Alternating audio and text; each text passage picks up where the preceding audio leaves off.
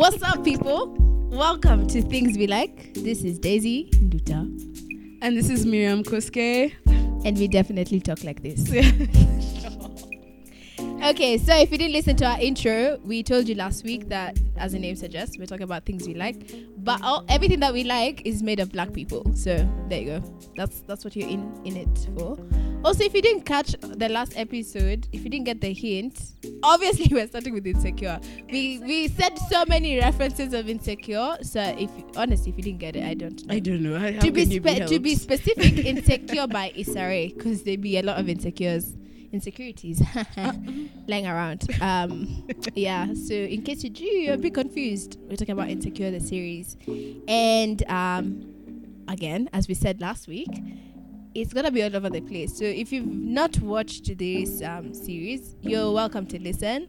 But if you are thinking like we'll give you spoilers, we'll definitely give you spoilers without trying. Like, we're not doing it on purpose. We're not sadists. But yeah, you might listen to this and be like, oh, I want to watch the episode. Yeah. Even cooler. Mm-hmm. Let us know if we inspire you. Send a voice. Also, if you watch Insecure, you know Kelly is the person to say something like that. No, that's true. Yeah, I was like, ooh. Oh, that was such a Kelly move. All right, let's get into it. Where do we even start? We start from that meme. Oh, not meme, that tweet. So, Lawrence, who is the character, one of the main characters. Yeah. Real name is, what's his real name? J. Ellis Ross. Ross? That's what Tracy Ellis was. She had got herself confused. I am so sorry. That's how white people be. They're like, oh yeah, of course, Ellis Ross. Isn't that the brother to Tracy Ellis Ross? And it's like, no. Absolute no relation. Skin tone, very different too. Very, absolutely different. Yeah. And they might force it to be someone else. Anyway, J. Ellis was, I can't find it, but he tweeted this thing where he was at the airport minding his own business, and this lady just slapped the shit out of him because he was mad about what Lawrence did. Lawrence being the character. Mm-hmm. So I can only imagine where Condola is at. And she might be next. She really might be next. She should be. I mean, Condoleezza. What was her whole name? Sorry, Condoleezza this man just said with no remorse on her face. She should be. She ruined the show for me personally, because I was like, yes, she came in. She came in at the right time. Like, Issa was figuring out her stuff. That's nice. Right. That's good. It's okay. Lawrence is like trying to move on. That's okay. Mm-hmm. But the pregnancy sis, like, Okay, first of all, who made her pregnant? Of course, it's Lawrence. Oh, here's why it was a bit funny, and why maybe I guess Miriam would like for Condola to be slapped is Condola, not what's her name? Christina Elmo, not Christina Elmo. Condola. Yeah. Condola. Yes, Condola. Of course, not Christina. Condola.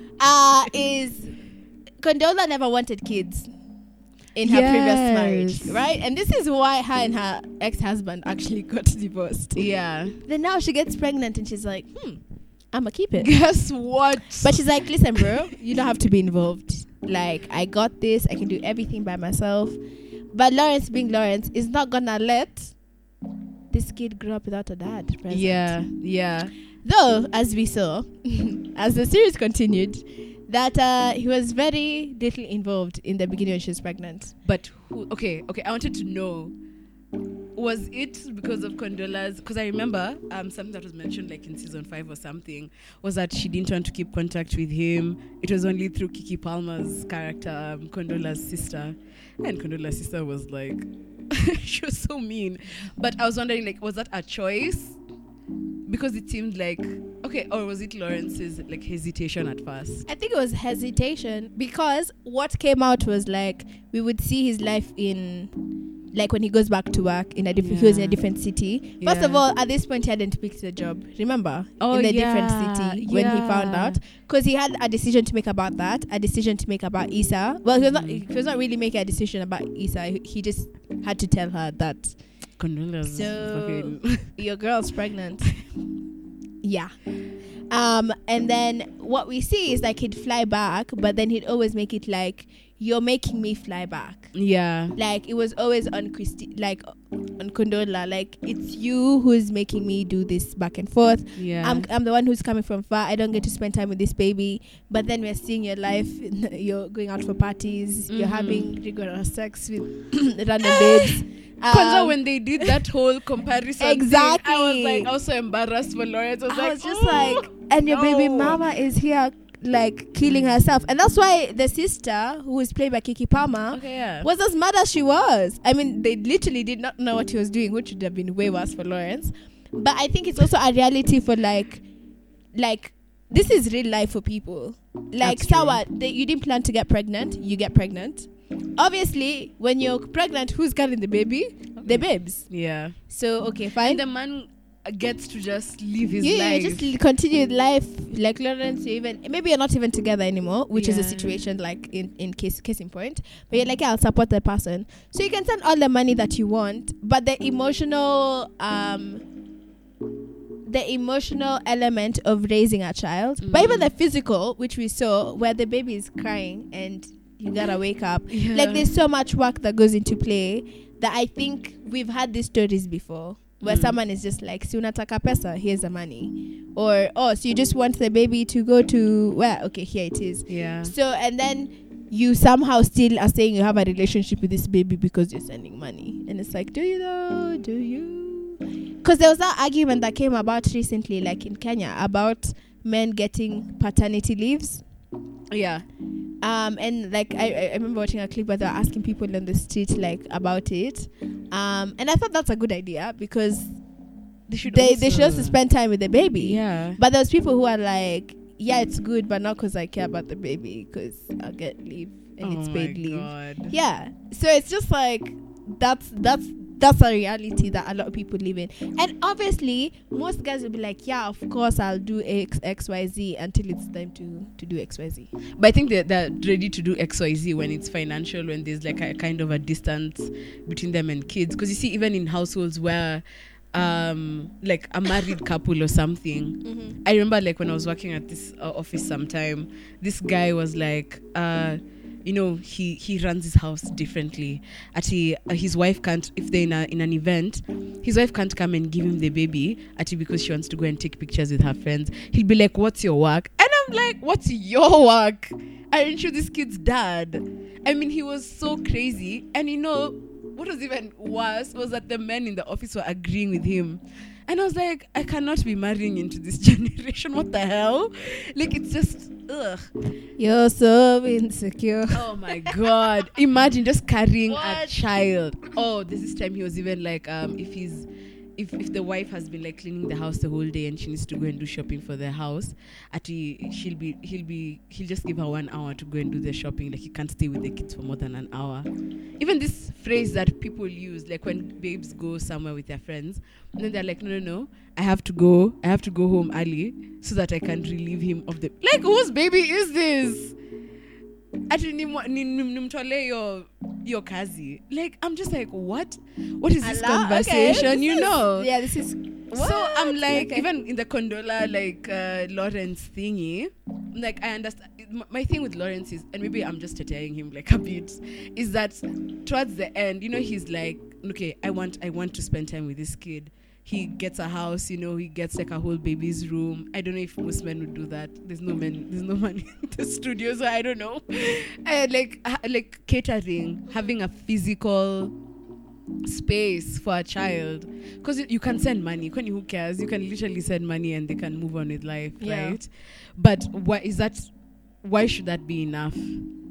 Yeah, he did try actually, which is what you're saying. Like he actually made an effort for this baby, because also keep in mind that this baby is not even a year old. He was just a couple of months. And he's flying to like a different city, which is what ended up happening. And the mom was like, I'm not comfortable with this baby. And I get it, she had the interest of the baby, but she couldn't deny the fact that Lawrence was trying. Okay, yeah. And I think he realized this is not gonna work, so that's why he moved back to the that city. Explosive, like, that episode was so intense. Yeah.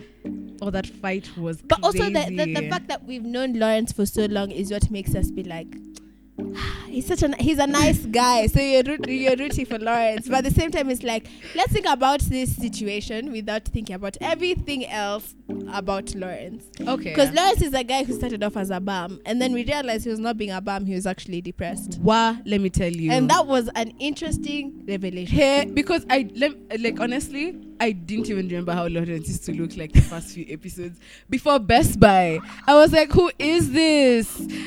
Literally. I used to wonder, like, he had to get into character to play like Lawrence, to play Lawrence. Yeah. So like, obviously Jay Ellis looks like the end version of whatever Lawrence is like, but yeah, in terms of like, that's how he just looks in real life.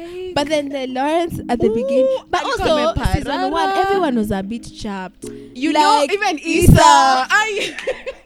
If you compare season 1 Issa and season 5 Issa, exactly, it's like the glow up. You see the glow up. But and that's the one thing I really like about Insecure. It's very realistic because also these people, even on a mental capacity, again using Lawrence, like that's someone that and the fact that we realized he was depressed is like, shit, how many people have I thought about as just, you're just always bumming. Yeah. Like, I see you leave the house, or I see you just make assumptions, and this person may not even know that they're depressed, which Lawrence did not know. Yeah. But he was always like, no, I have this idea, I have this company, this app I want to make. And it's like, your idea is brilliant, but you're literally doing nothing about it. You're just at home, yeah. So it's like, okay, no one thought he was depressed. It was not their job necessarily, but the fact that none of us, our minds went, maybe none of us, the ones who thought he was not depressed, thought like, hey, maybe this guy is actually struggling with something, Yeah. Because even, of course, Issa was frustrated for 5 years. They'd been together for 5 years. For 5 years. And he had been a bum for 5 years. Oh my God. And then when they break up like this, the glow up, motherfucker. Apo unafungua M-Pesa, reparations, please. I put up with your ass. And that's literally the feeling that Issa had. She's like, I had to put up with this guy who did nothing. Yeah. I was doing everything. If I didn't do shit, we'd both be in the gutters. But I love this guy, so I was here. And then now this babes just comes and shoop. What is her name? Tasha. Tasha was working hard. She was a hard worker. But do you think the fact that Issa put up with Lawrence for that long should have warranted like at least forgiveness on her part when she cheated on Lawrence? No, that has nothing to do with like, why this baby. So you just break up with me, then you go and hook up with the other guy then. So okay, put yourself in Lawrence's shoes. Sasa, your man was gone and cheated. Okay, no thanks. Exactly. And that's just my opinion. And I get it, of course, like what drove Issa to. But Issa knew what she was doing. That's the thing. When she hung out with Daniel, and Molly told her. Yeah. It's not like and she I didn't don't know what she think was at doing. the end she was like, please. I don't know if I remember this correctly, but I don't think at the end she was like also too sad about the breakup, was she? No. I think it was more of a shock. But she was also like, I'm done. I'm also done putting up with you. But I feel bad for what I did. She did feel bad for how it ended because it was her fault. Yeah. But also she was like, you've put me through enough, because the whole of season 1 was her complaining. Where? About her situation. Also, she worked at We Got You, man. Yeah. And they didn't get her. They got everyone else but her. Because she was a token. She was like literally a token in the first season. Yeah. I remember her co-workers coming to ask her if like things like, what like woke is, and oh God, I would hate working there. So you can imagine working there and then going home to that situation. Yeah. Put your hand up if you've been a token. We can't see you, but you can put it up, whatever you are. Yeah. I told me I would have gone to the club and sang Broken Pussy. Bruh, if you're my best friend, actually, how would you feel if your best friend is like, you're here telling her, hey, yo, this is my reality, this is what it looks like. Then you go to the club and she's there like, broken pussy. But it was such a jam, which was the worst thing about it, because it was such a bop. And everyone was like, hey. Kwanza the kids got the video, right? I remember the kids in school got the video and stuff, and it was just, But Issa was just cool. I think maybe we should have seen the potential in her from season 1, because honestly at the end of the season I was like, where is this girl going? And that's where a lot of happening? I can relate so much with Issa as a creative. And I'm saying me, I'm not saying all the creatives are like this. Where it's like Issa throughout the entire season, as opposed to like season 1 or whatever, where it's like your brain is full of all these great things. Yeah. But it's not easy to do all of them, obviously, because who are you? Super Wonder Woman. Also prioritizing what to do, which is what Issa was struggling with. She's like, shit, okay, I want to make We Got Your like work for every black student that we have and students of color, because I'm the only person who can make a difference here, because this way people don't care, and also they don't know what they're doing, and for them it's a pat on the back, like, oh, good job, community work done, Inglewood, good job, and for her it's like, this is messed up, and so she's the only person who can fix it, but she's not in a position of power to fix it. So, which would end up looking like you're working with people in, different spaces. It's at the end of the day, you're not in the position to make whatever it is you want to make 100%. You have to depend on someone. So sometimes you have to bend over backwards for someone else. And then you get this brilliant idea. Eventually, you get someone to work with and make this a thing. But your friends are here like, oh, but you're always we don't take you seriously, because let's talk about that. There's no track record of you to show me that, oh, you really want to do this. But it's like, have you thought that maybe because all of you are in corporate, the structures are not the same like for the creative industries? It's not. And it looks something like, oh, I won an award for blah blah, and it's like, oh, is that a big deal? Yeah, babes. Yeah, it's a big deal. Stirring up emotions. I was like, okay, this is a funny one, but I know someone who was featured on Pitchfork. She's a musician, a friend of mine. And then we were just joking about it. We were like, people are just here like, oh, so is this great? Or like, and it's like, it's Pitchfork. Like, what? It's like the BBC of whatever. Also, she was in BBC. But like, my point is, they demean your achievement, because honestly they might not know if it's a big deal. It's a tone. It really is a tone. It is. Yeah. Oh, Kwanzaa, I remember how when Issa started talking about the block party and stuff, I mean, I was even Kelly wasn't taking her like seriously and stuff, and I really felt bad. Remember when she had that small mixer? Yes. And like they were outside, they were like, oh, let's just do this, and let's just support. We're just here to support for whatever reason. Yeah, I mean, it's good, support me, but also like, do you believe in me? There's no point of you. You're not supporting me if you don't believe. Bro, it's true. You're showing up, and it's good to show up. Fine. You might show up and be surprised, which is literally what happened. They showed up and they're like, oh wow, oh, you did all this, we didn't. And I think Kelly actually was like, I didn't expect. Oh no, that was an actual block party where she was like, dead ass, I wasn't expecting you to pull this off. Also, Kelly was the jokester. She's that character who's like the funny one, the one who will do anything. Like, she's always high, anything goes, like, whatever. And this babe is like deep corporate mathematics. She's a financial advisor. She was, yeah. And we found that out in season 3 when Issa needed financial advice, and she was like, oh, your credit score is shit, but you can do XYZ, and it's like, oh, so you're smart. You have a job, first of all. She stayed talking about her job, but we didn't know what her job was. Yeah. And given Kelly's character, it could have been anything. But you see, even the fact that Kelly is the jokester of the group, blah, blah, blah, like she's like a clown, right? Yes. But people take her even more seriously than Issa. Because she's a creative. It's just, I don't know. I really felt bad for her that season, because I was like, you just keep shopping around, asking for people to believe in you, and those closest to you, like, they don't even try. Like, how is anyone gonna believe in me in any way? It's really hard. And actually, it sounds ridiculous because you're like, oh, trust in yourself. It's really hard to even believe yourself when no one is seemingly seeing the value of what you're doing. Yeah. And it makes sense for them to also be questionable because they're waiting for tangible results.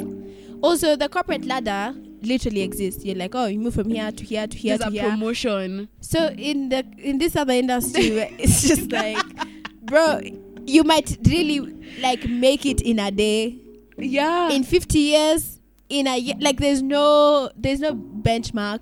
Like, before Insecure, did you know who Issa Rae is? Some did, because she was making Awkward Black Girl. Yeah. But then there's a point where someone is finding out who Issa Rae is, like, this year. Imagine. You know, like, and Insecure is centered around, like, similar journeys of some of the actors in there. Of course, they have a writer's room, but I was just reading about it because I know Yvonne's story as well, who plays Molly. What her story was like in the creative industries, and sometimes I'm like, oh, not Molly's character, but more Issa's, Issa, like the things that Yvonne went through that you can see Issa is also going through on Insecure. Like, okay, I see Wagwan. And you know, your time is your time or whatever. And these days with social media, like that's a story for another day. Yeah. But the fact that no one, like you're saying, Kelly was still like the funny one, but there was still room to take her seriously because she had a job. She was employed, actually, is what we should say. Yeah. She was employed. Because also that's another thing where it's like, oh, so do you need a job? Or if you're self-employed, it's like you don't have a job. It's like, yay. Because when she was doing a plus lift, I think it was just and you see, if anything, she was being smart. It's like, bro, I don't have money, I have a car, I could make extra money for doing Uber. Trying to make it relatable. It was Lyft though. Yeah. Lyft, I realized Lyft is a really popular thing in the States. Yeah. So anyway, she was doing this Lyft thing, and it made sense because she's making more money. Yeah. She doesn't have to afford her life. Yeah, she didn't have to pay rent because she's a super in her building. Yeah. That's also smart. I mean, it's not anyone's dream job. But I mean, she's just trying to make ends meet. She's making ends meet, and while she's working on her actual dream. So she's being categorical as well. It's like, how do I also save money? Also, she was kicked out of the house because she cheated on Lawrence. So. Yeah. Oh, and then she had to live with Daniel, and that was just... the guy that she cheated with was Daniel. I mean, honestly, if you're still listening at this point and you've not watched Insecure, then I don't know. Yeah. Yeah, but still. Interestingly, why didn't she stay with Molly or Kelly or Tiffany? Broken pussy. But no, but I would expect her to actually stay with... Why would you stay with Daniel? That is a good point. Issa, if you're listening, please tell us. But I think it's because she was not... Here's the thing. She cheated. She's upset. She told him that, yo, this is not cool. Lawrence, obviously that didn't work out. They broke up. But then even when she was still at Daniel, she felt jealous because she still... I don't know now if they were if they were feelings or she just felt some type of way. But there was something also there between her and Daniel, which is why she felt some type of way when some other babes came and she was sleeping on the couch. Yeah. Which eventually led her to getting her own apartment. But she should have stayed with her friends. I mean, I don't know. Actually, I never thought about that. I was just like... What would you have done if you were Issa? Okay, at that time, she's... the Molly thing was... I probably would have asked Kelly. I don't know if I would have stayed with Daniel. Though, in the whole series, we don't know what Kelly's living situation is like. Literally. We don't know if she's in a one bedroom. Till now. We've never seen anything about her house. We did know she was a financial advisor till season 3. But okay, you'd have asked her, why not Molly and she's your best friend? Because she already thought that the Daniel thing was bad. Okay. And I don't know. Though, to be fair, at this point, Kelly and Tiffany had not found out about Daniel. They did eventually, but not at the point of her living with Daniel. Okay. Yeah. So I think it was also shame. Because remember, all of them were friends. Like, Lawrence was homies with Tiffany's boyfriend. They were seeing husband. They were all seeing each other. So they were all friends. And they've been dating for 5 years. They all went to uni together, which is how they all met and became friends. Okay, you know what? It does make sense. Like, staying with Daniel because you're like, yo, I did cheat with you. Because also, how did Lawrence find out? She told him. She told him, yeah. Yeah, okay. Because then I'm thinking Tiffany would have told Derek, and Derek would have been was there like a post or something on her phone? I remember her coming home late at night. Like the whole him finding out thing was at night. But there's something like made him suspect her. I can't remember. It was 5 years ago. Oh, literally. What? Yeah. Is this like the Gossip Girl of this age? Oh shit! What do you mean? You know, sometimes I wonder because like when Instagram. Gossip Girl was like, no, Insecure. No. Like, remember how Gossip Girl was like so intense those days, and I was like, why do people like this series so much? Blah blah blah.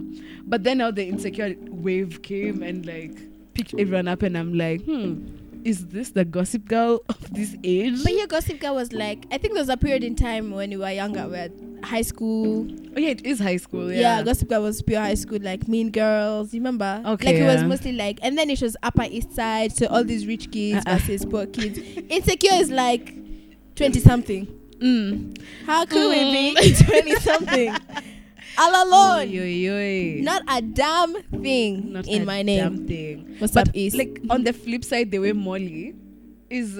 So Issa had like a very stable like relationship for this 5. Although it was like it wasn't A1. Yes. But Molly has the most stable job. This girl's apartment. Imagine I couldn't even. I was just like, hey, how you Molly. best friends? Like sum skumia. But well, Nataka, you're pity. Not as. It's not like you're struggling. You're able to finance your life. I wouldn't want you to just give me money. I get it. Like the gap was significant. It was like even me the first time I watched it, I was like, because the way Molly dressed. Also Tiffany, like all your friends. Okay, but Tiffany is like Dubois farther away. Hey, Tiffany was in another planet. I don't know where Tiffany came from, but like the whole Molly thing, and it's so interesting to see how at the end of the season, like season 5, they're almost the same. They're like the same level to Seme, because the glow up. Even Issa had like the biggest glow up in Insecure history. But that you see is what we're talking about. The difference even in like their lifestyle is because of the jobs and the careers that they're in. That they have, yeah. Molly's a lawyer, a good one at that. So her career is so different. It's, the security, she has a job, like it's more structured in comparison to like Issa, who's a creative. Yeah. A creative who's unemployed. I mean, she's employed at Wigotcho, but it's not a lot of money in comparison to the lawyer. So obviously the lifestyle that they're going to live is incredibly different. Also, Issa didn't have savings, which is what we found out when Kelly was like, okay, girl. So I'm not saying that creative versus corporate, it means like you'll never be at the same level. We're just in reference to like this, to Issa and Molly. Yeah. That was the biggest difference. So you see, even if she had savings kidogo, which is why her credit score was shit. Yeah. And Kelly was like, girl. And I think it was at that point that Kelly was even like, I need to figure out how to help you. So maybe it was also a thing for, they just never spoke about it. Everyone was just comfortable with that situation. So then, even if I wanted to help you, I wouldn't know how to help you. But if you look about it in like life today, even, how many corporate friends you have? Okay, Loki, you are also in corporate. I have to refuse. But actually, most of my friends are corporate. Yeah. Oh my god. Yeah. Actually, I think 90. Am I Issa? I am Issa. Oh my god. Yeah, I am. There you go. Shit. And there you have it. We have come full circle. And it's funny because we would never. Of course, I am an unemployed creative, trying to explain to people now exactly what I want to do and stuff like that, right? Yes. And it's interesting because the conversation of finances doesn't really come up until it's time to do something. Oh, it's my birthday, let's go to Mombasa. I know you've been having a job for this past year. Yes. But some of us, and I understand how then maybe they wouldn't know about that situation. Because you also can't expect them to know. I mean, there's the assumption that if I'm not employed, but I don't know if you have savings. Like, you see, I'm not a full-time employee. I'm a part-time employee, but I have like side hustles. So maybe my side hustle, I'm just, also if I appear to be fine and I've never said like, hey, I'm struggling. How are they supposed to be like, oh, true? Because maybe I'm also fine. Also, to be honest, I've refused this thing for struggling creatives because I'm not. I'm not a struggling artist. Yeah. No, you're able to get out of that situation, and I do understand because I am one that it's not easy. One day you sell a painting worth so much money, and then you go a year and you haven't sold anything. And that's a reality. Or you get a gig here today, and then you don't get one. So you also have to figure out how to be smart about the things that you do. How do you diversify and blah blah blah. You need to figure out that stuff for yourself. Okay, Kelly. Yeah. Take the advice. Run with it even. Keep chugging that shit. Just keep Don't get that shit, please. But yeah, I think also there was discomfort because there was no point where we thought Issa was struggling until like season 3, where she's now living alone and she's looking for, and even when she found the house and decided to be a super, she had decided to move out. Yeah. And she was like, ooh, this just makes sense for me to be a super and I save money. Because also Kelly was like, honey, you got no savings. So her doing Lyft is her diversifying her portfolio.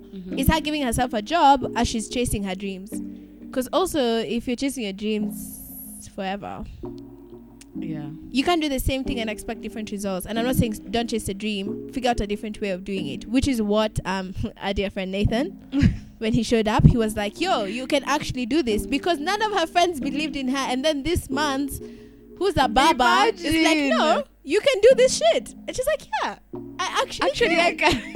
Yeah. Because no one around her had given her the belief that she just needed that one person who's not her to push her. Yeah. And she got Nathan.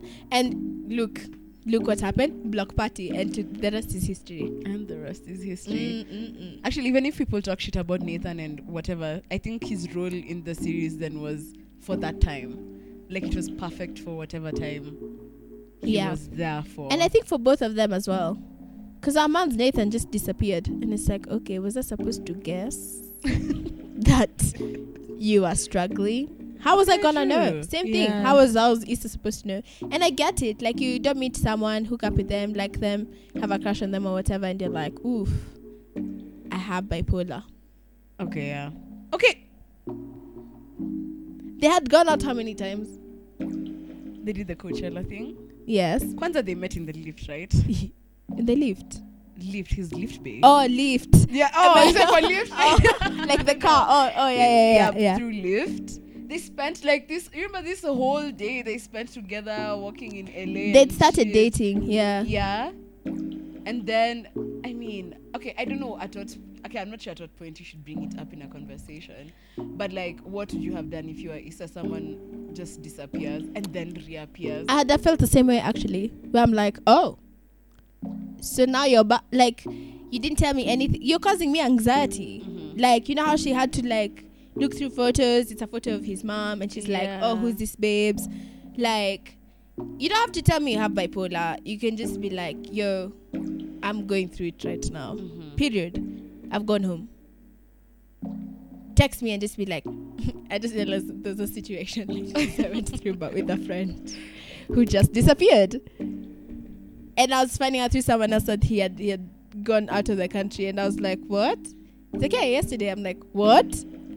And I'd spoken to him like 2 days before that. I'm only saying this story, obviously, anonymously, because I know he won't listen to this podcast. Are you addressing this person? No. We already spoke about it. And I remember calling them and I was like, why would you just dip? Like, I spoke with you 2 days before you left. Yeah. And everything was seemingly okay. And then I just bumped into your roommate, your housemate, and was like, oh.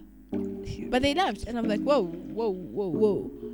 And I was like, you didn't have to tell me your reasons for leaving, of which I knew most of them anyway. But you could have just been like, yo, I've left. Because they tried to,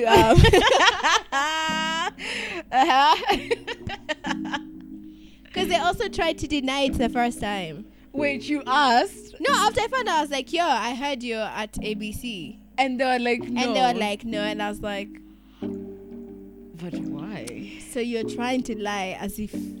How long are you planning? You know, I was also like, why would you lie about that? And I think I did ask that. I was like, I think he... I can't remember. No. Why? Exactly, why? Which is exactly what Nathan did. And when he comes back, Nathan, he's like, yo, you know, obviously it's a sensitive issue. And what they're trying to show also is like men don't really open up about whatever it is that they're going through easily. Like, it's harder for them to open up. And also it was a mental health issue. You don't know how anyone is going to react. And it was also fairly new to him, I think, at the point of him telling it. Like, it's something he was... it just been diagnosed. So he was still learning how to deal with it. So I get that. But in that situation, just be like, yeah, I'm having a rough time.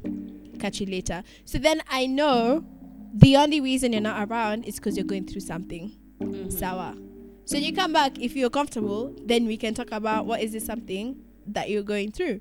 So I'm not here like, why did I do something? Did they just disappear and blah blah blah? Yeah. Questioning your entire life. That's very interesting because I even remember how in terms of like how people react when you have like a mental health issue.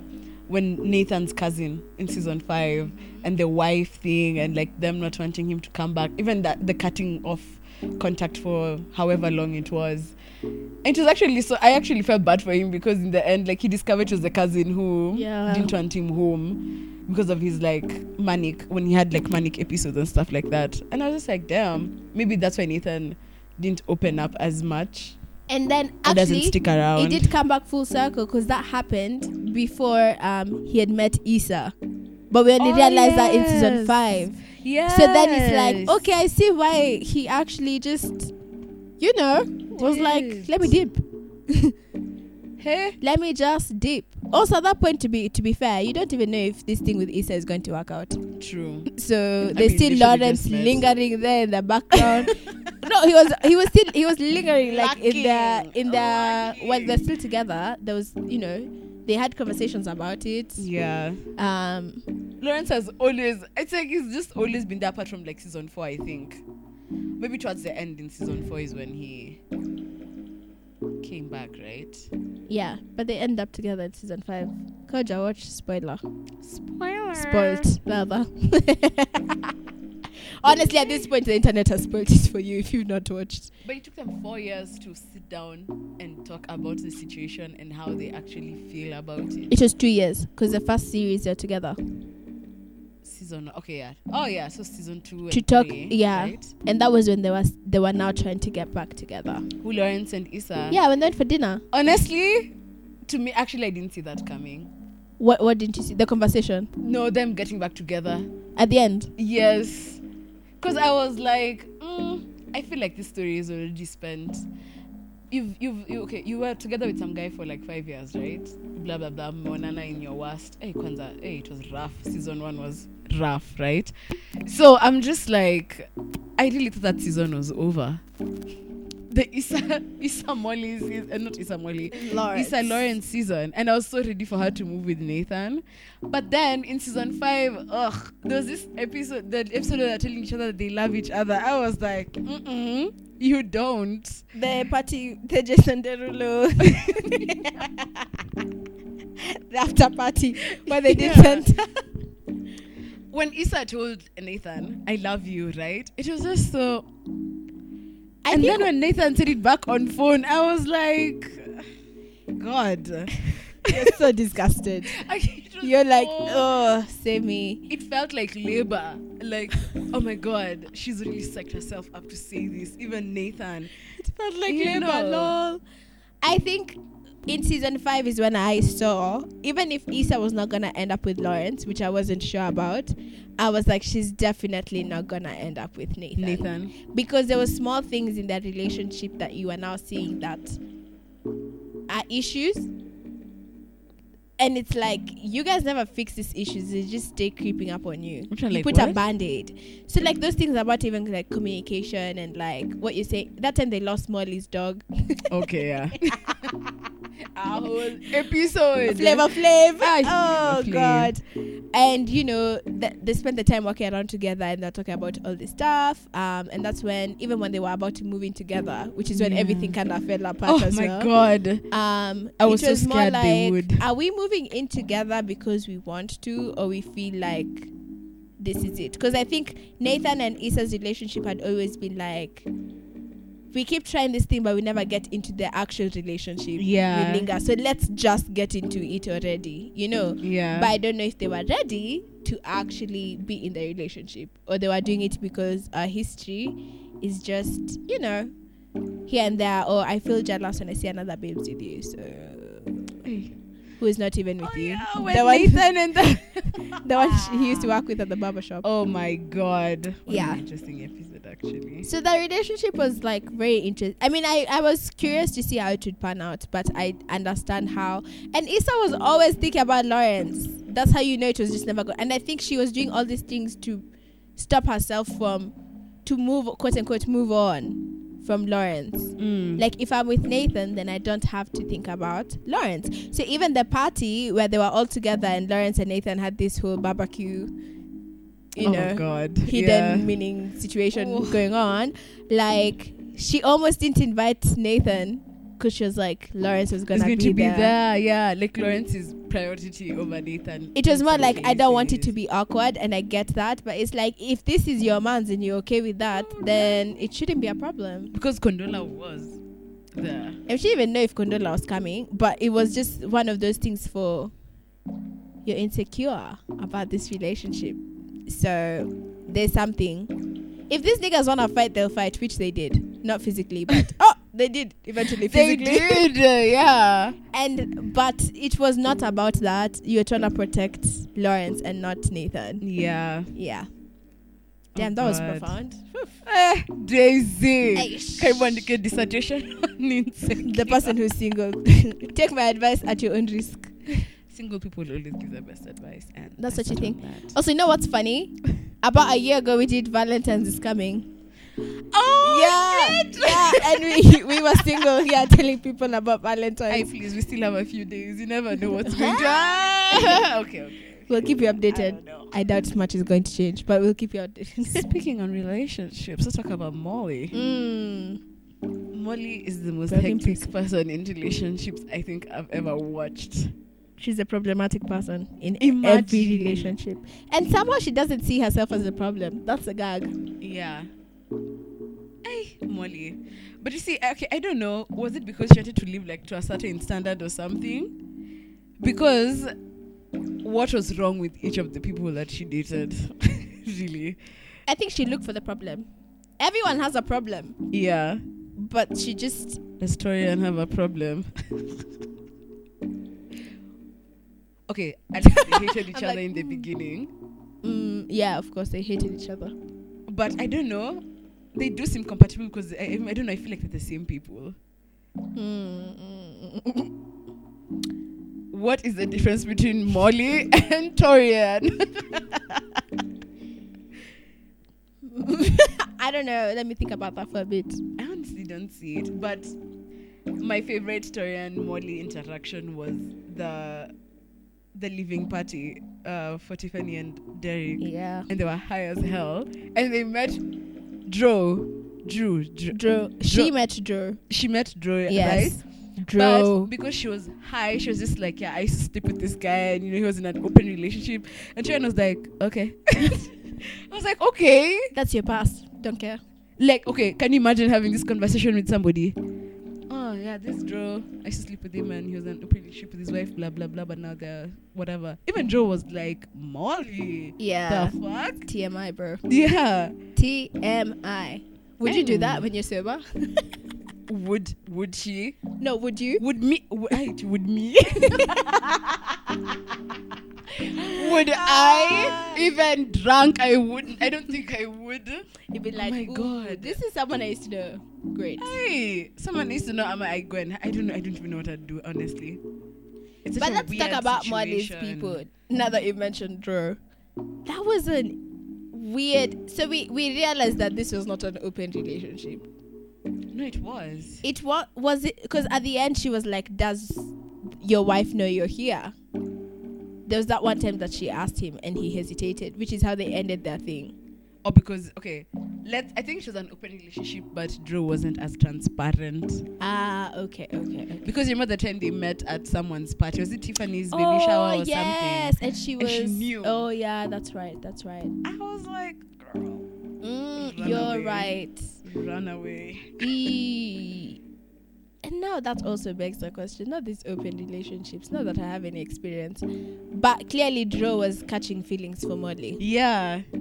So what happened to your pregnant wife? Because she was pregnant. Oh yeah, she was pregnant. She was pregnant. He also didn't tell Molly that the wife was pregnant. Oh my God. She found out at the baby shower. Yes. Yeah. I don't know. What are open relationships? Tell us, because we don't know. Or you can come here and tell everyone. And I think it's very, oh my God, it's so complicated. Because how do you just do this with that? You expect it just to be casual. Like, I understand how Molly and Drew would catch feelings for each other. And then now what do you do with that information? But also, okay, at least Molly ended it. And this was now her maturity in play, where you were seeing she's taking more control of. I mean, she's ended all her relationships for stupid reasons. Literally. But this one was like, okay, this is not serving me, it's not working for me, and we don't need to be friends. Yeah. And I did appreciate the fact that also we don't need to be friends. I don't know.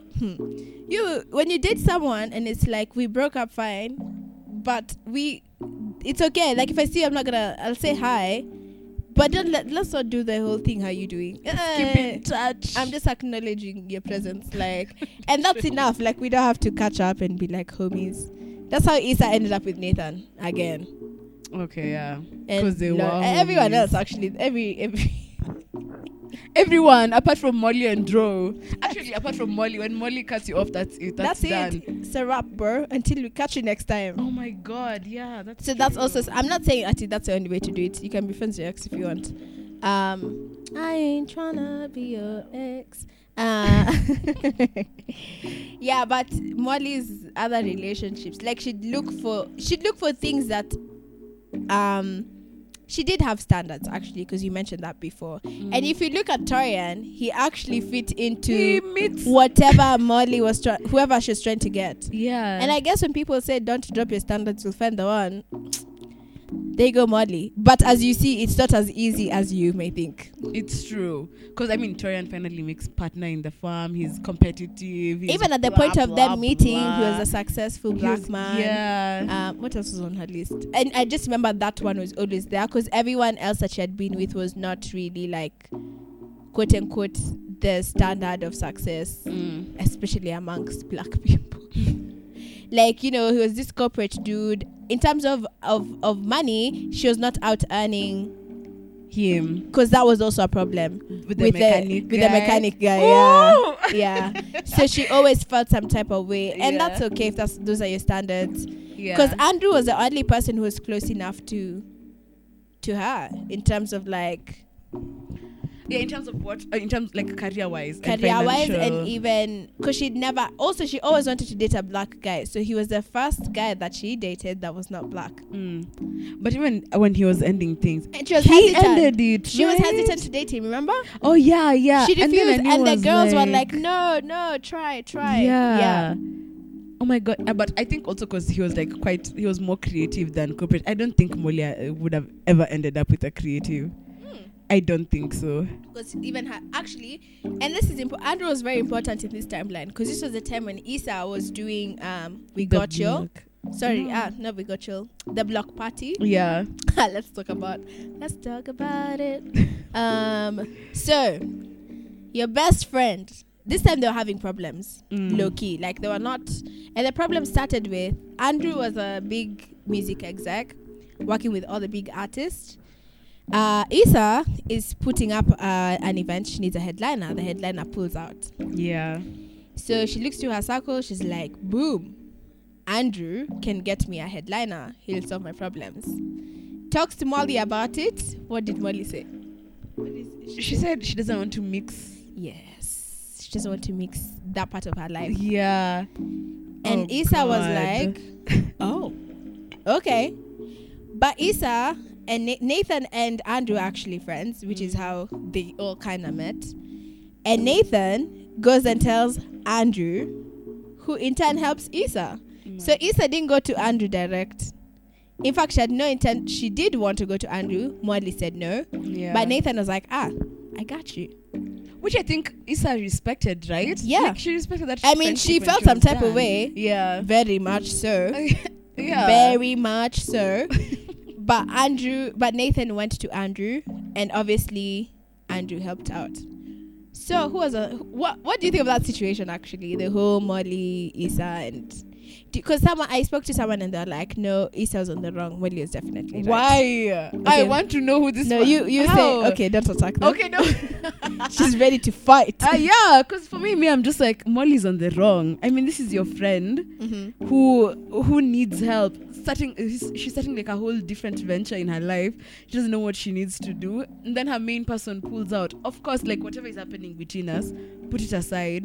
Do you need help? Okay, Ita Andrew, get the artist, and that's done. Like, I've supported you. I really did not understand why Molly was like, no. And even the fact that she found out at the block party, right? Yeah. Remember how impressed she was like, wow, oh, this is nice, whatever, blah, blah, blah. And that's when she found out that Nathan had asked yeah, because he said something like, thanks for... He said thank you in a way that was like, what did you do to help her? Oh, thanks for the... Oh, no, it was the artist manager of the headliner who was like, thanks for the connect. Yeah. And she was like, what did you have to do with any of this? And then it became a thing. It was not justified. I don't feel like Molly should have been annoyed because Issa did ask her. And then Issa told Nathan, and then Nathan, okay, what was Issa supposed to do? Should have been like, no, don't ask Andrew, because Nani said no. I mean, I don't know. Okay, here's what I think. I think it's important to have boundaries, and I think that's what Molly was trying to do. However, I think Issa went about it the right way. She didn't go to Andrew direct. Yeah, she was like, then that Nathan. would have been like, why are you talking to my man's? If she did that, that would have been a problem. So she went to her. I didn't see a reason for Molly to say no. That's what I think. I understand her being like, no, I need this boundary to be here. I just didn't think the boundary made sense. Yeah. Like, I was just like, oh, okay. Because that literally, Issa was like, okay. Even her, she was in shock. She's like, it makes sense. Sawa basi, you know. Yeah. And I think it was a bit selfish of Molly to do that. And also at the block party, when they went with Andrew, I remember because Issa was running around a lot. And there was this tension now after that whole Andrew. That's where the tension started. Yeah. After the whole Andrew thing. And Molly also knew those tension. And Andrew was like, yo, just get her some food. She's probably not eaten every day. Yeah, the whole day. Yeah. And I was like, you see, this is his industry. And this is why he helped, because he understands the position that Issa was in. Yeah. He was not trying to spite you. He didn't even know you guys spoke. He didn't know. Andrew was literally the outside man here. He didn't know anything that was going on. Boundary achieved without even setting it. And he was like, yeah, what you can do to help now is maybe get her food because she's not eating the whole day. And it's like, yeah, this is I know what happens here. And you see, this is not something Molly had thought about. Again, outside of her comfort zone in terms of even workspace. And anyway, she went and got Issa food. Out of comfort zone, or at that moment it's because of the tension that they had with Issa. I think in other spaces should have been like, oh, you want some food? Let me get you have some food. I don't know. You're right. You're right. But you could tell even because Andrew knew there was tension as well. He'd known like there's something going on between these two guys, and I don't know what exactly it is, and it's not my place. But also I can tell because when they were at home chilling, and she'd mentioned some things like, oh, is that Issa? Yeah, like things like that. But he was just really he didn't buy Issa the food, is what I'm getting at. He also was like, yo, that's your home, girl. Yeah. I know because he could tell, like, I think she even mentioned like she doesn't know what exactly to do in that situation. So I just thought it was dumb, like that boundary. Like if my friend needs something and I know my mans can help out and she's asked me, I'll ask for you. And if he says no, that's fine. I've tried. Yeah. You know, like, I have nothing to lose. Neither does he. If anything, both of them are gaining out of that experience. So it just, I don't know. And you see, if it would be different if Issa had a tendency of putting her nose in her relationships, then that would have made sense. But she's never done that. She's never. If it was a habit that she had, then it would make sense for her to do that. So I just thought, like, I understand you wanting boundaries, but that particular boundary didn't make sense to me because of how Issa went about it. If she had gone straight to your man's, then you'd have been like, nah. Yeah. So this is not happening. You just can't. Yeah. But I thought she just overreacted. I didn't understand that whole thing. Because there was a whole, like, even fight at the end of the night. You remember? I think it was so weird. It's so confusing. That gunshot, pa, and it's like, ooh, let's go. We gotta run. Stay woke. Hey, Molly. But even the whole, I don't know. I found that vacation with Andrew's like family so weird. How so? Like when they went to Hawaii and stuff. I don't know. It just didn't feel like the relationship was. I think you could tell that it wasn't really going to. But to be fair, like, Andrew was also very patient, and he'd vocalize like, yo, I am trying No, he was. But you're not making an effort. That's what I'm saying. Because even Molly, she was just being really hard. Of course, the whole racism thing was racist, and like the brother trying to tone it down didn't make sense at all. And Andrew did stand up to his brother and was like, "Yo, not cool at all." Yeah. But even how Molly had walls. That was the problem. And I think that was a problem with all her relationships. She's like, this is the man I'm trying to get. And she never looked within to be like, how am I contributing to just nothing working? Which is why she had this whole self-care thing and the therapist. Mm-hmm. And when we get to season 5, she's a completely different person. Wow. And which is probably why it worked out with Torian. Because she had a better understanding of herself. And she was also in a position to admit her faults. She even communicate her fears, yes. You know, because even in the pantry when they were stealing food, and the kids are high. I think I enjoyed that Molly and Torian, honestly, because they're not. I mean, usually they're like the uptight people in the office, you know, and these people have edibles in a living party with their kids, and they're like, let's anyway. So the conversation that they had in the.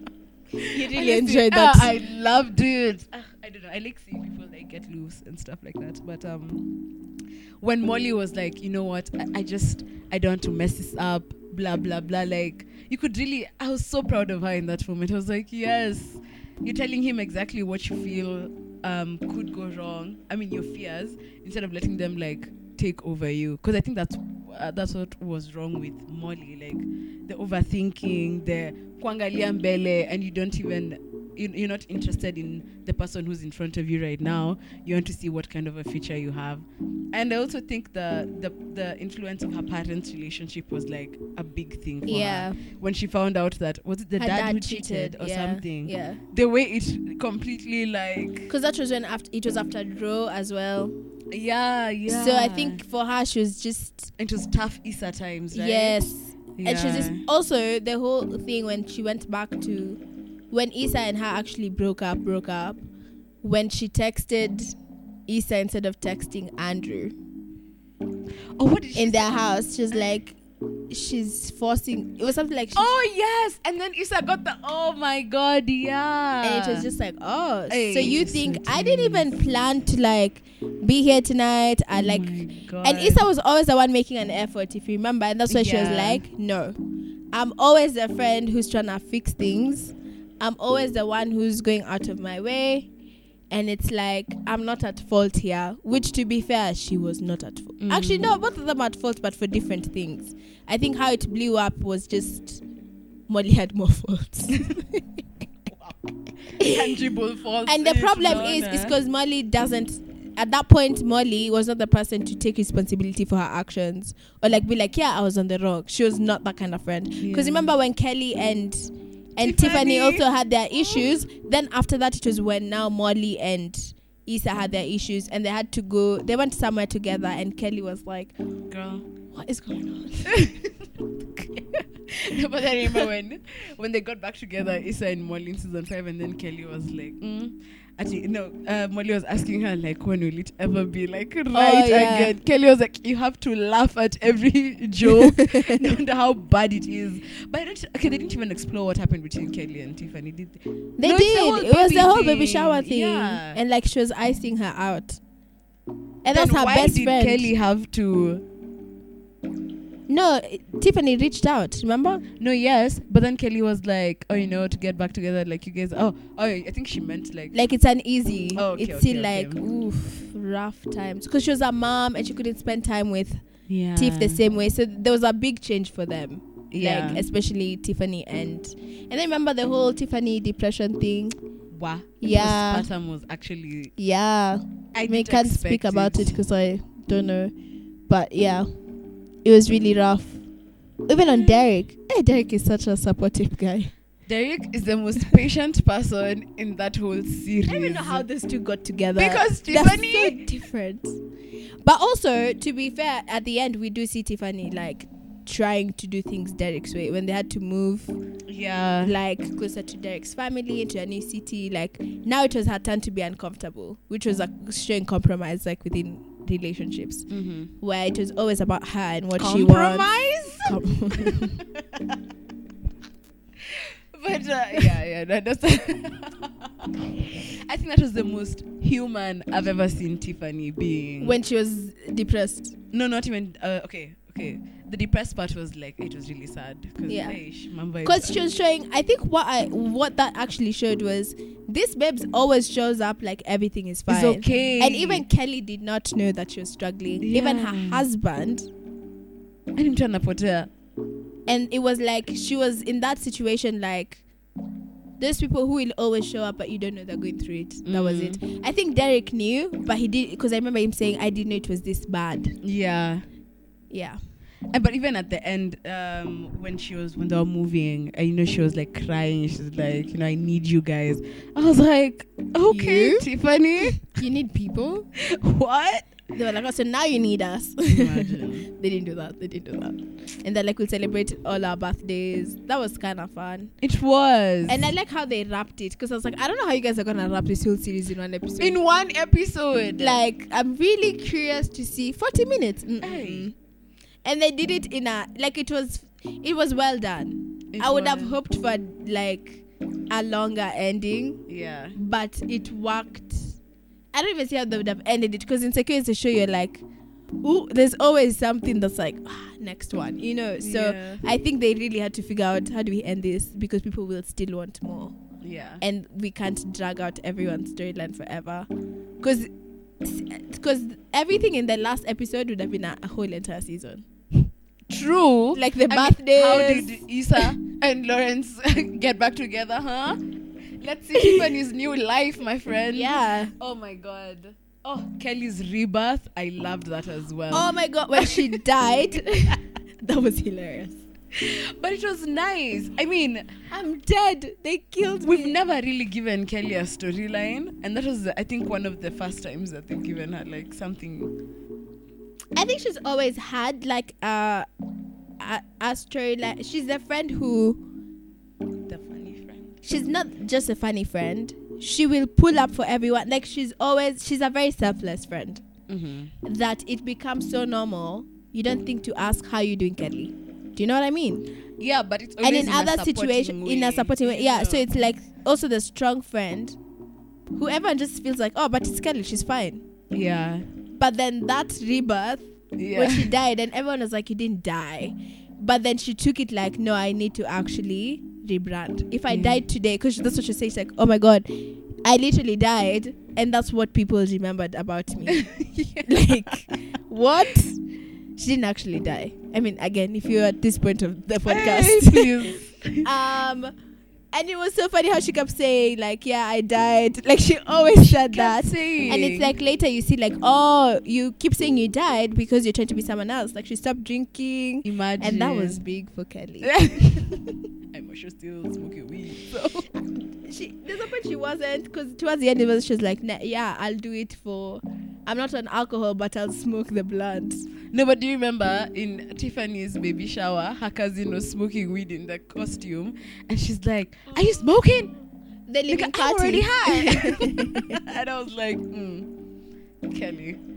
But yeah, that was a good. I don't know. Yeah, the ending was nice, and I really liked the beginning of the last episode when Issa is just like, "Can we just skip to the good part? What were Instagram reels? Lord. No. But yeah, I even remember when she was having that Nini, when she was trying to decide whether she was going to go with Crenshaw or the other team. Crenshaw. Let me tell you. Coffee, Siri boy. Me, I think they do this guy dirty when he's in other things that are not. What was the coffee thingy? Queen Sugar. But he still looked good.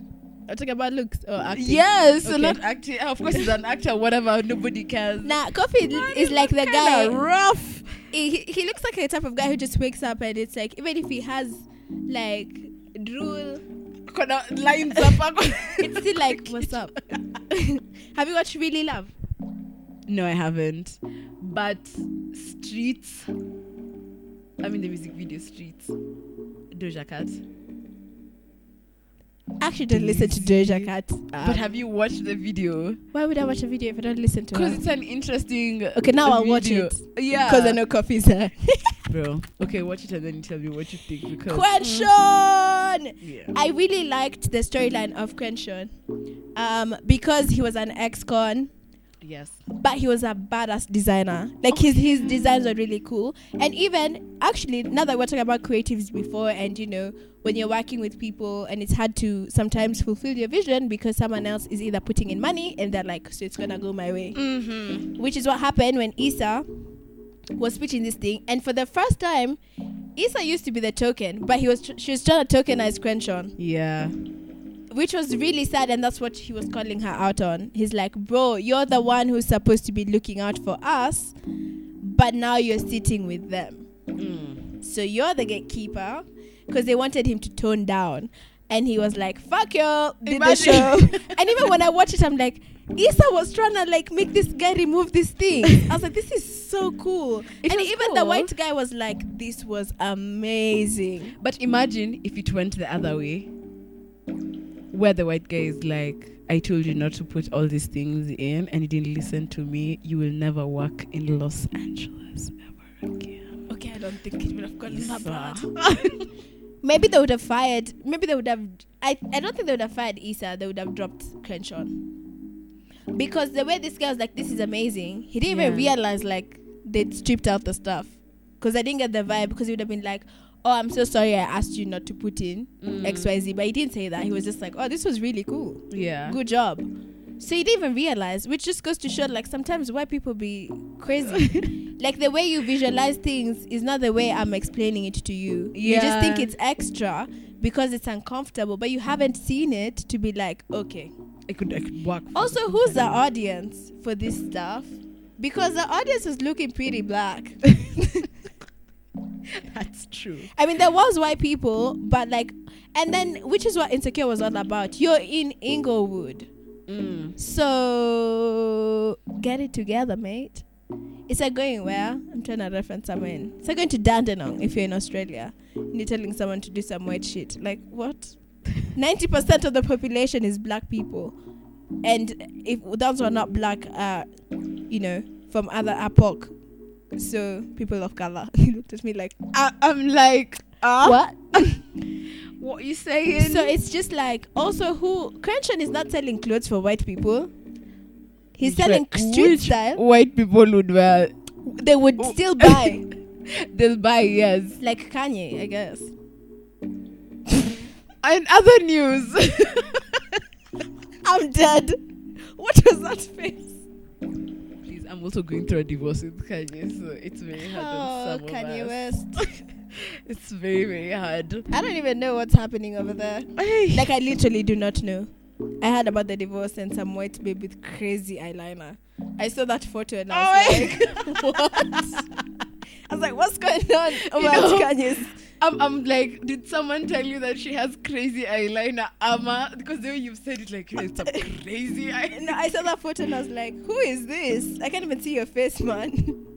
Who is she? Interesting. Do you know? She's an actress, Julia Fox. Yeah. And I'm like, what has she acted in? Where? Exactly. I'm like, where? Because I don't know this girl. She's not putting money in my pocket.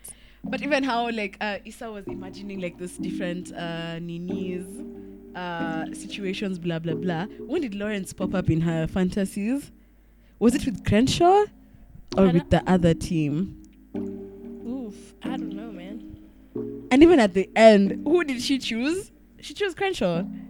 Between Crenshaw and who? And the white people. It was Crenshaw. You don't remember them celebrating? Oh, and he was like, and let me show you something. I love that, babes. I can't remember her name. I'm going to fight. She's so ready. Oh, but yeah, I do like her. But also the journey, like how she started out and even how they've worked together since. Yeah. And it was like, this is the energy you need. Like, she's so hood. Like she is. When she needs to. And then she's like, okay, back to being corporate. It's like, what? Yes, sir. Thank you. Hey, but Issa's journey was just something that was so nice to watch. It felt like it's someone you know. Yeah. Which there's probably... all of those characters is someone that you know.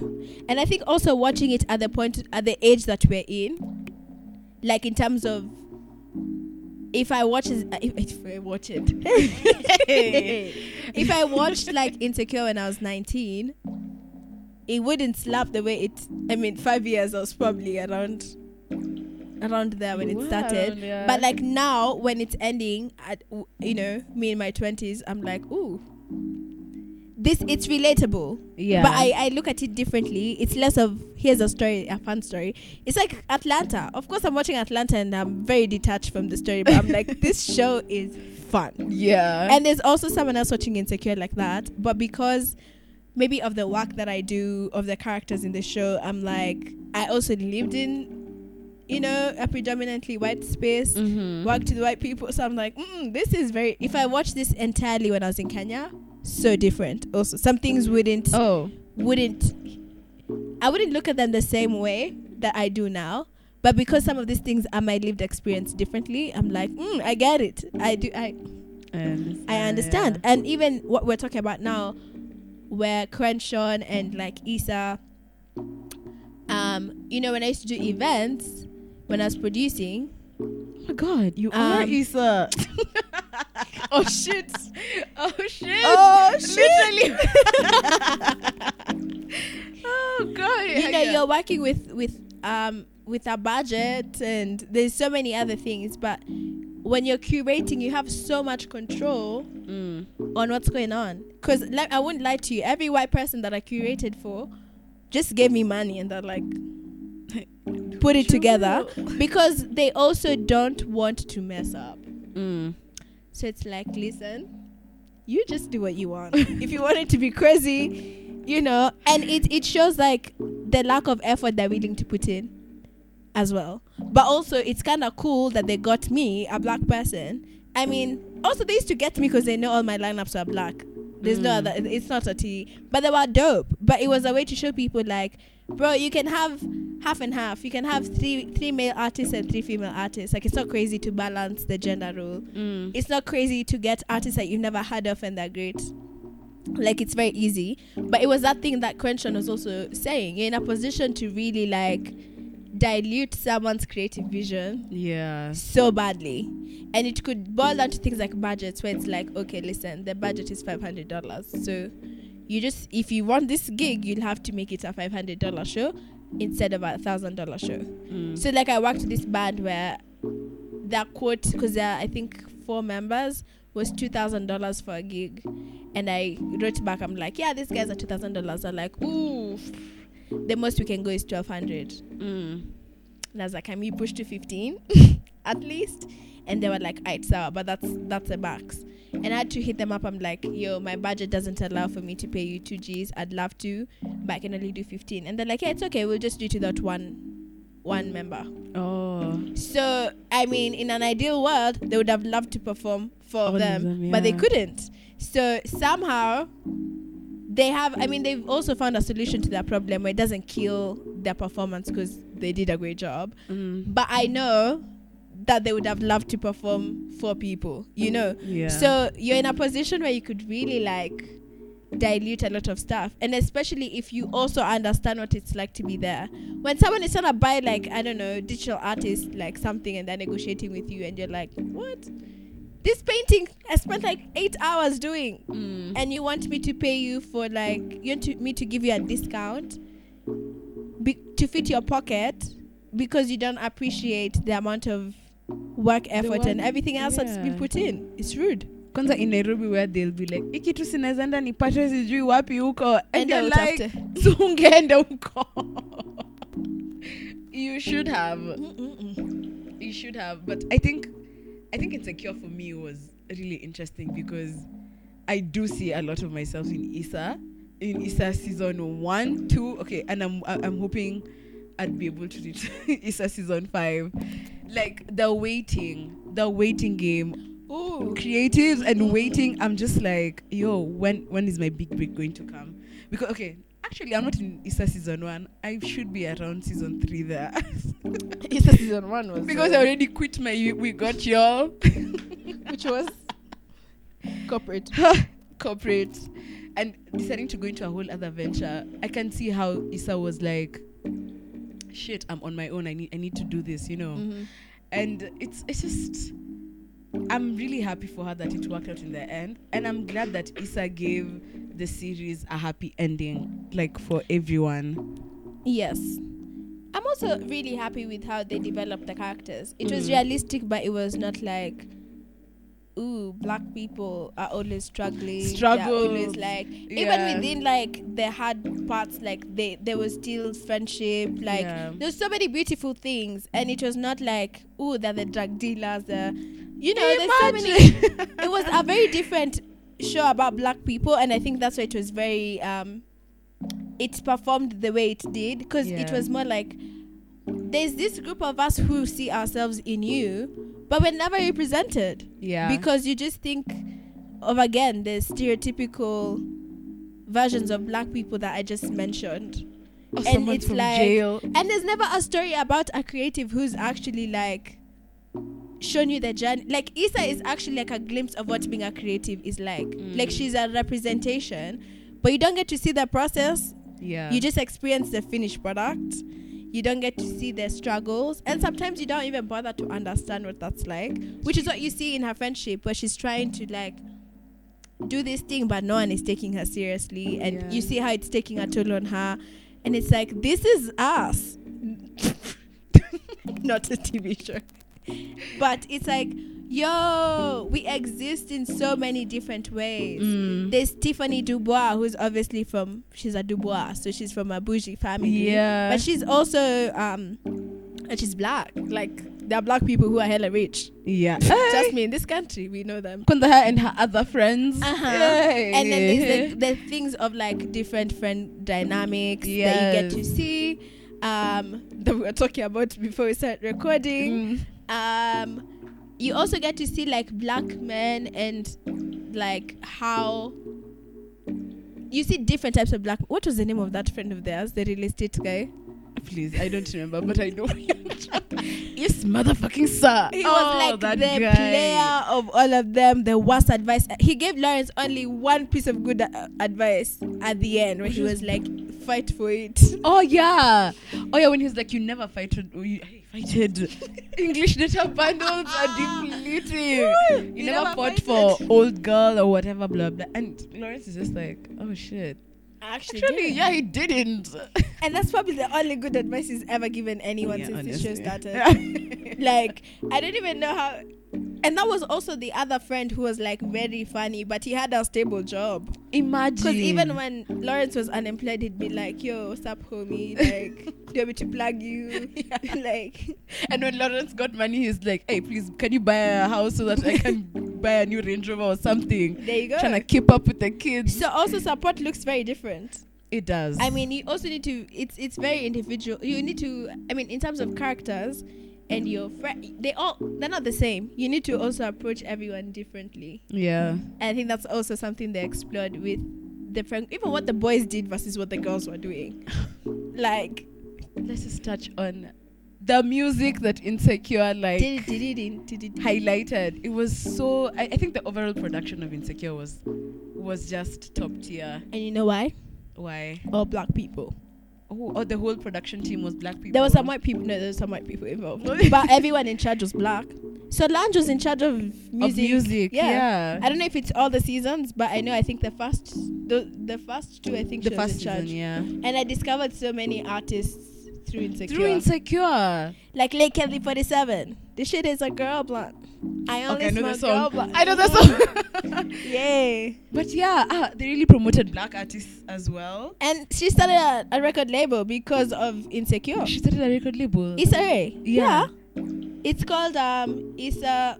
Let me get it as you keep talking. But she should, anyway. And she actually, one of her artists already has a song and an album. She's been running it for like over a year. Yeah.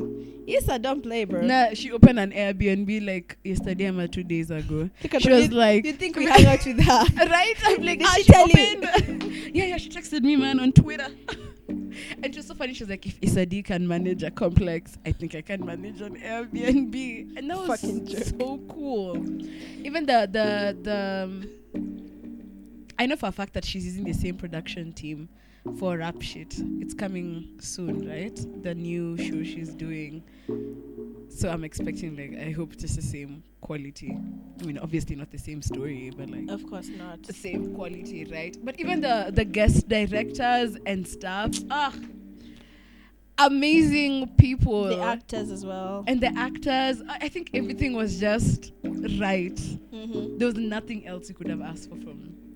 And that's why it was so hard for it to end, because it's like, oh damn, are we ever gonna get anything like this again? And it's so sad how, I think of someone like Donald Glover had to finesse the white people who are giving him money by lying to them about Atlanta so that he could create Atlanta. Let me know. And when they saw it, they were like, oh, this was what not, did he this say? was not part of the deal. He lied to them about the storyline. Because Really? it was too hood for them to be like, take our money. He lied to get the money. And you see, even Issa, when she started, she was doing the awkward black girl thing. Yeah. And only after Insecure had done a couple of seasons was she booking these big deals. Because I think they were like, oh, this babes She's doing something. she's doing a lot of stuff. And it's just because of the history that we have, where it's like the expectations of black people are set so low. Yeah. Like, I mean, okay. and ironically, all the creative stuff that pops involves black people. What I don't like is that people are always ready to fund the tropes, the stereotypical black shows. Mm-hmm. Like, there was this very weird show on HBO. Even I was like, Called the what? same HBO. I don't remember what the name was, but it's these people who are living across the street, and Sorry, it's like if this. I forget, it's called Radio Label, With like IAE. IAE. Of Yeah, course. I'm trying to remember what it's called. Mm-hmm. That's nice.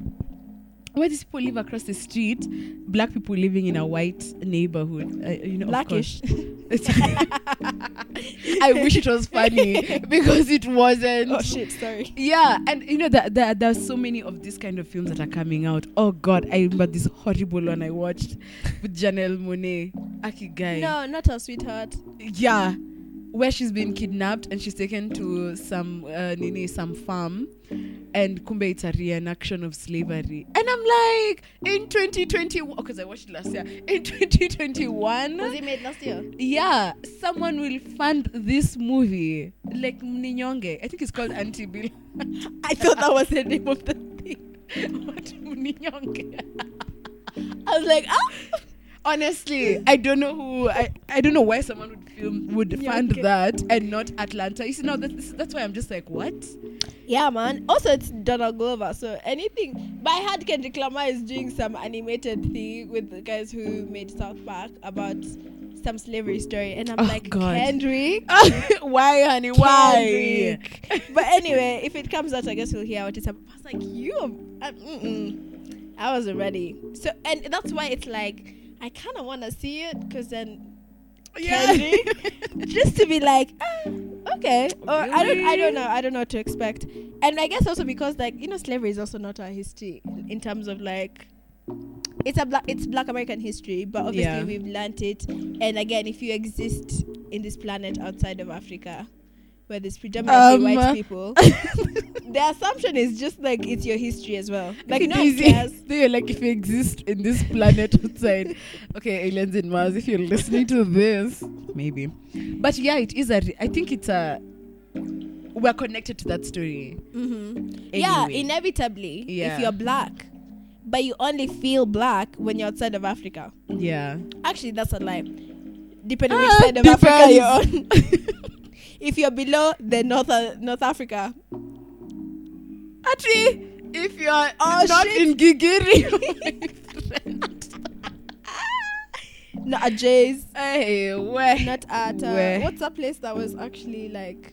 Oh yes, Giraffe Manor.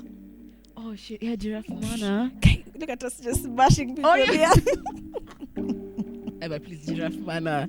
We only became actual customers when the pandemic hit. Like, we'd like to have local tourists. oh my God, in your own country? How? I'm really curious to know who owns that place.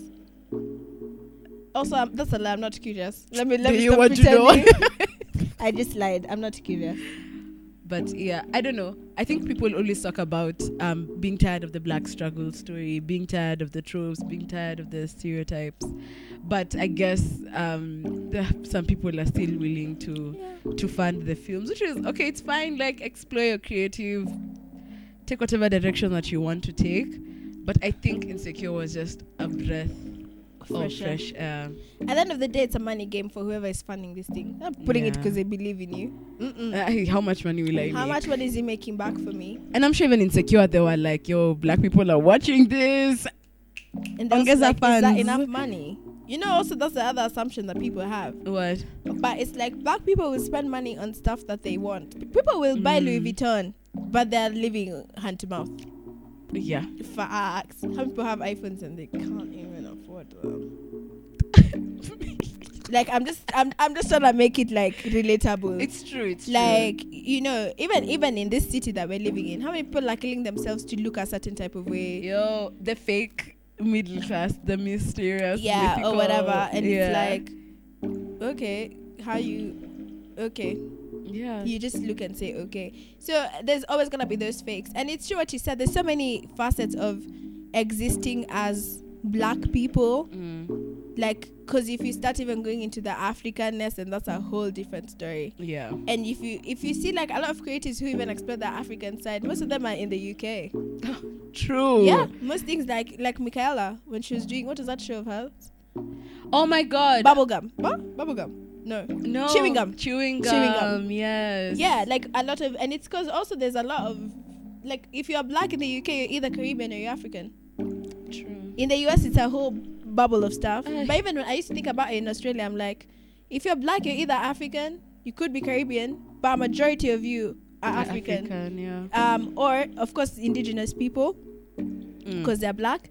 But if you're an immigrant of sorts, or your roots are traced to being an immigrant, you're either African. Okay. There's some Caribbeans. A majority of the people who are there are African. So if I'm sitting, and East African for that matter, of course, West Africans everywhere. Numbers, jollof rice. Oh no. But yeah, like East Africans, there's a lot of East Africans like in Australia. Kale's people in it's you. But like Somalis, Ethiopians.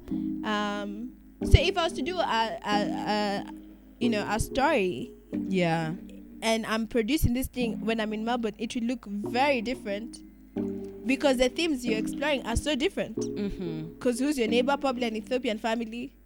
Next door, Kochini, maybe a South Sudanese person. You know, like even the characters will look so different, but it will be heavy on the Africanness as opposed to like anything else. And also, if someone is like, you know, depending on where you live, you might have a lot of Middle Eastern cast members. You know, it's like Man Like Mobeen. I don't know if you've watched it on Netflix. No, I haven't. So it's this guy from Afghan, and he's taking care of his younger sister. He's in the UK. But even the characters that you see, like it's centered around Islam, or, you know, Middle Eastern families. His best friend is, you know, this guy Tulegun. Don't jealous me. Oh, yeah. what? So he's one of the characters. His best friend. So you can see like they're showing you the reality of where they're from, and that's what that looks like. Because also people will settle in different spaces. Yeah. If you do a story of Nairobi and you go to Gigiri. Oh, someone who can do a story in Lavington, someone can do a story in Rongai. Exactly. Gigiri. It looks very different. Like the same country. Exactly. Yes. Yeah. So Insecure was just a glimpse of, it was just the one show that I think also age, to be honest, played a huge factor. Yeah. Like where you're at in life and how you relate to it is so different than from someone else. But I remember watching it with my Australian friends, and we talk about it, and it's like, oof, my friends who live in Australia, I should say. And we're like, oh my god, but 90% of my friends are creative, so there you go. Also things like even how they shot it, you know, it's less about even the story. It's not only the story, it's just because like, oh my god, that angle, or all the visuals, what we were talking about here, music, crazy. even because of that part. I'll never forget Lawrence and Issa, and it was red light, blue light. Oh yes. That shot was amazing. Or even how they do these shots where someone is like really close, like to the end of the frame, and there's like so much and I used to be like, oh my god, this is good. And I remember there was this whole article about how the cinematographer of Insecure changed how to light black people. I mean, such a thing as I saw that article. Black people is so important. White people now thought about that. Actually, Betty White did. I saw this article about this guy. I'm forgetting his name. This actor who was like, "Oh, when you were on a show together, like she actually made an effort to make the guy light him first, and she would just blend in because she knew it was hard to get perfect lighting for black people." Yeah, R.I.P. man. She was. I never met her honestly, but I found her energy to be so fun. You know, there's very few white people I like. But I was like, oh, this seems like an auntie. She's white. Yeah. Ha, no pun intended. Auntie Betty. You didn't get it. I know, because she's Betty White. Okay. Yeah, Daisy. I think we need to end this thing. Well, that was Insecure, guys. That was Insecure. I was going to sing the song to say the Insecure. No. But not today. Not the one. You know that song by Amanda Seales? So good night. No, you don't. I had to play for you. Because Amanda Seales is quite something outside of Insecure. So I was just like, ooh. You mean Amanda Seales or Tiffany? No, I mean Amanda Seales. Yeah, that's what I'm saying. Oh, yeah. Yeah, yes. Yeah. I got it. You got it. Yeah. Okay. Thanks for listening. This has been great. Yeah. I mean, a hard way to summarize 5 years in one series. In one episode, my bad. Yeah. But we did it. We did it, Joe. We did it, Joe. Okay, we need to end this. Thanks for listening. Send us a voice note of what you thought about this episode, what you thought about Insecure. You can text us. Follow us on social media at Wazi Podcast. We also have merchandise. So you can go to our Instagram page and literally everything you need to know is there. Also, if you're in Australia and you want to buy merchandise, we have found a shipping option for you. That was an issue last year. So we've sorted it out. Only to Australia. New year, new me. Not to everywhere else. Oh, my bad. I'm like, okay, damn. My bad. We can ship to many places. It's just like people who asked were from Aussie. But you know, even you from... I was going to check the list of where people listen from, but not today. Not the one. I think there's someone from Eastern Europe. Even you guys. There was like Lithuania, and I'm like, what? Is this a VPN? Or is it you? You've not messaged me yet, so please let us know if it's you. Is it a VPN? I don't know. Could be. Alright, we need to end this. So thanks for listening. You've been listening to Things We Like by Miriam Kosuke and Daisy Duta. Bye bye, people.